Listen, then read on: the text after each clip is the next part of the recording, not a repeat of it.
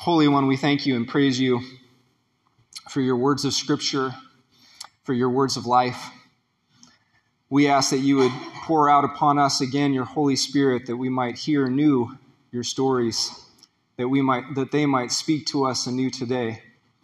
And may the words of my mouth and the meditations of all of our hearts be pleasing, O Lord, in your sight, our rock and our Redeemer. Amen. Today we find ourselves in Book 2 of our fall journey through the Old Testament after a brief break last week. This means moving on from Genesis to Exodus, which is still very much at the beginning of things. And as we continue, it's good to keep in mind that a lot of this early material in the Bible, it has a simple purpose. It's there to explain how we human beings have come to find ourselves in a difficult spot and how God is working on fixing it, on rescuing us. As it was in the beginning, is now too. So we read these ancient stories with an eye for how God would have us engage today. For example, a couple weeks ago, I shared with you an account of Joseph, whose brothers sold him down the river to Egypt, where he went from being a slave to becoming the right-hand man of the king. I only scratched the surface of what all led to that migration of the people of God. But in the end, that's what it was. A story of migration, an immigrant story, which is both ancient and current.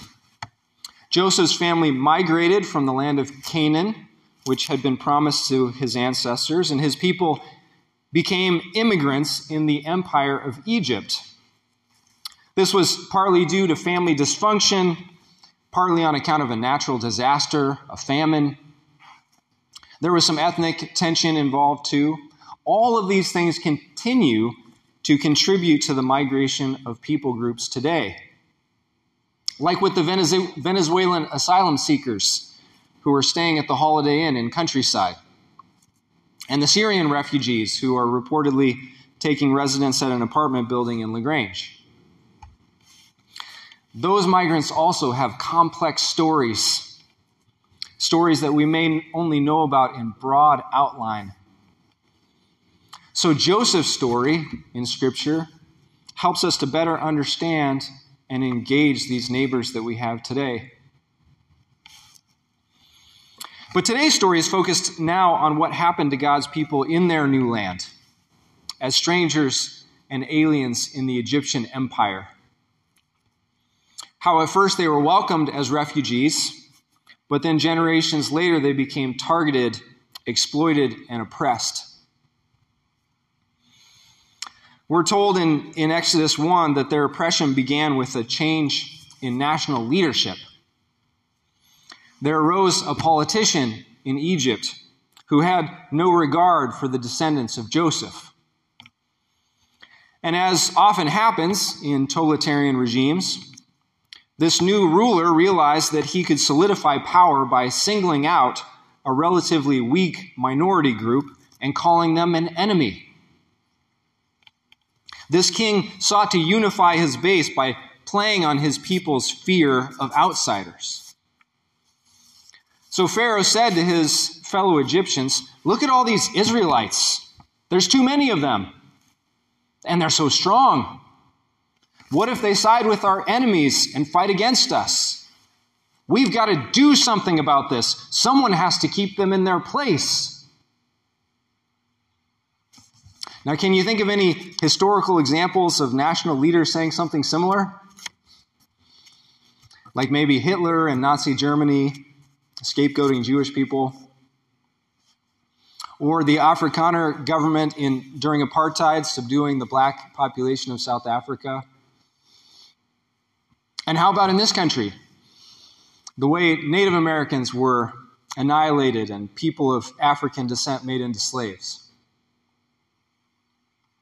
We also remember how Japanese people during World War II were put in internment camps because some politicians were afraid that they would side with our enemies.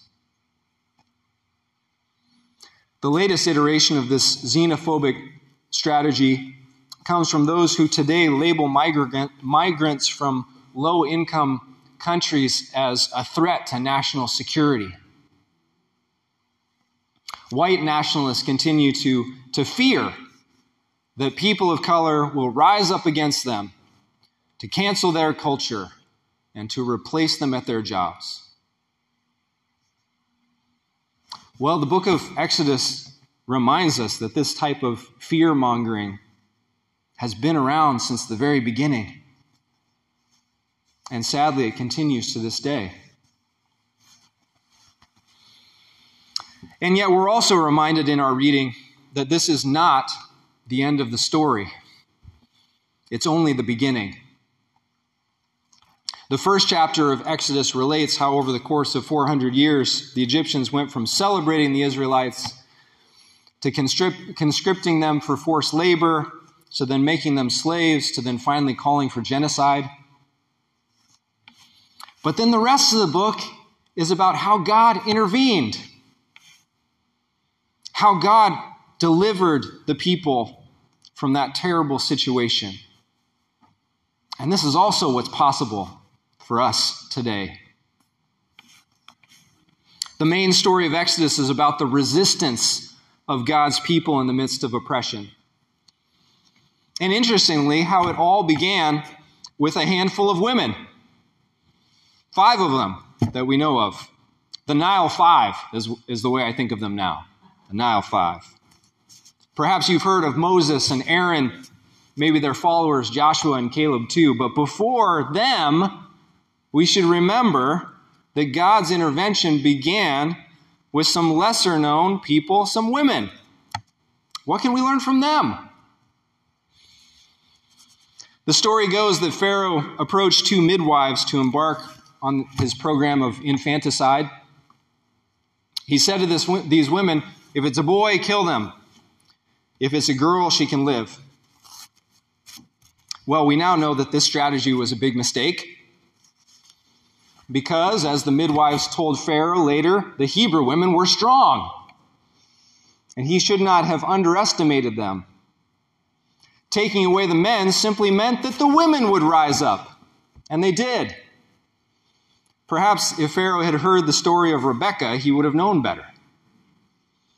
But Pharaoh, of course, was a fool, as are so many powerful men today. Pharaoh shouldn't have gone to these midwives for help at all. Didn't he know that midwives are trained to bring forth life and not to destroy it? Did Pharaoh think he could intimidate these women, bend them to his will? He did. And he was wrong, as are so many cowardly rulers. Shiphrah and Puah did not share Pharaoh's fear of the Hebrews, nor were they afraid of this self-important man. But they did have a healthy fear of the one who has true power over life and death, the God of all creation. And when forced to choose between the will of God and the will of a man, these courageous women chose to obey God, to choose life. This was their small act of resistance, the one that kicked off an entire movement. And it came through a couple of ordinary women in the midst of their ordinary work. Can we imagine something similar happening today? What is our ordinary work? Do we, like these midwives, do anything that brings forth life in others? Is it possible that God could even use us, ordinary people, to support a movement for justice? Simply by being true to our values, by upholding God's will. Incidentally, I learned an interesting thing about the story this week. It turns out that the description of the midwives in the original language, it's ambiguous. It could either be that Shiphrah and Puah were Hebrew midwives, or that they were simply midwives to the Hebrews, meaning that they might have actually been Egyptians. I think that would actually explain why Pharaoh was talking to them directly and why he expected them to obey, which they did not. Pharaoh thought that Shiphrah and Puah were his kind of people. And yet, sometimes resistance can even come from the inside, from privileged people, from sympathizers, from allies. So I now wonder if the first act of non-cooperation in this story actually came from women of privilege, women who had a certain amount of power and leveraged it to help protect a more vulnerable population. Can you imagine doing something like that? I also noticed that Shiphrah and Puah were very crafty and shrewd in their deception of Pharaoh, as were no doubt those who sheltered Jews during the Holocaust and those who harbored African American slaves along the Underground Railroad. There are still people today who protect and support undocumented migrants. Others who quietly give aid to homeless squatters and people on death row or formerly incarcerated people. We know that some types of assistance can be controversial still, like in Mendenhall, where they have a house for convicted sex offenders, or in Planned Parenthood clinics, where some forms of care are now against the law. But Shiphrah and Puah were willing to risk going against convention and against the rule of law because they feared God and were willing to be known as radicals of love, of life. And for this, God rewarded them. Not only did they get away with it, but they were blessed with households as well, meaning family and financial security. A similar account is told here about the other three women who sparked this famous Exodus revolt, this Exodus out of Egypt. The 5 women at the beginning of Exodus didn't necessarily work together, maybe not intentionally. But one theme of this story is that societies don't change because of just one person. We may remember, for instance, that Moses needed Aaron's help in the work of liberation, but even before that, it took a whole community of people just to raise up those particular leaders. Moses stood on the shoulders of these 5 women in particular, another one of whom was his mother, the woman who figured out a way to save her baby boy from slaughter by placing him in a miniature ark and setting him afloat in the waters of the Nile River. That was also a crafty move on her part, if you think about it. The law said that she was supposed to cast her boy into the water, but it didn't say that he had to sink. And there was no law against putting the child in the water just upriver from the royal palace where he might get noticed and taken in. Part of the fun of this tale is how orchestrated the plan seems to be. This family comes across like a bunch of con artists in a great way. The way they had the older daughter, Miriam, watching over baby Moses as he floated into view of the princess. How they'd set it up so that Moses' mother would then get paid to care for her own child. How genius is that? The whole thing goes down like an elaborate heist. Move over, Kaiser Sose. Forget about Ocean's 11. The first and best crime story is an ancient account in the Bible of the Nile Five. These women who outsmarted a dictator in order to save and raise up a liberator. What an odd and wonderfully subversive story. I mean, have you ever thought about caring for infants and children as a form of resistance? A way to bring forth God's reign in the world? Women protecting and nurturing babies. What could be more innocuous than that? And yet this is how God first brought about a revolution. through common acts of caring.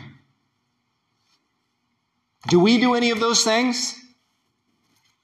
If so, maybe we too are liberators, and we just didn't know it was the word. And then finally, there was Pharaoh's daughter, who we shouldn't forget as one of the Nile Five. Again, I think it's remarkable that 3 of these 5 nonviolent resistors in the story, they weren't even in the persecuted group.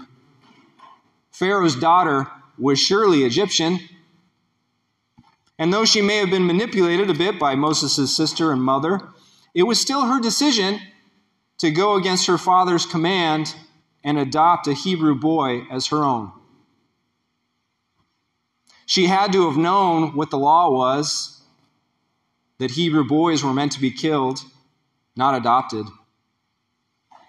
But daughters do sometimes have a tendency to rebel. And fathers sometimes are more inclined to overlook their daughter's resistance than they are that of others. So it makes sense how this brave woman also used her position to do what she could out of compassion, out of concern for life and justice, perhaps also out of reverence for God.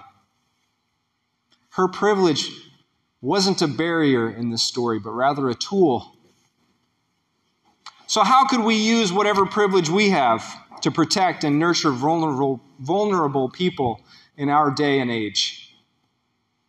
What might we find opportunities to speak up or to intervene? Have you ever thought about this as the mission of the church? Did you know that in Scripture this is what it means to fear God? Friends, our context hasn't changed much in all these many centuries. There are still oppressed peoples around the world, including here in our area, who cry out to God for freedom, for justice. We tend to long for, sometimes to wait for a great leader like a Moses or a Deborah or a Martin Luther King. But first, God often provides in the form of a handful of ordinary people, just like us. Each one of us contributing to God's reign through everyday acts of compassion and care. Today, as it was in the beginning, we may not always be that organized.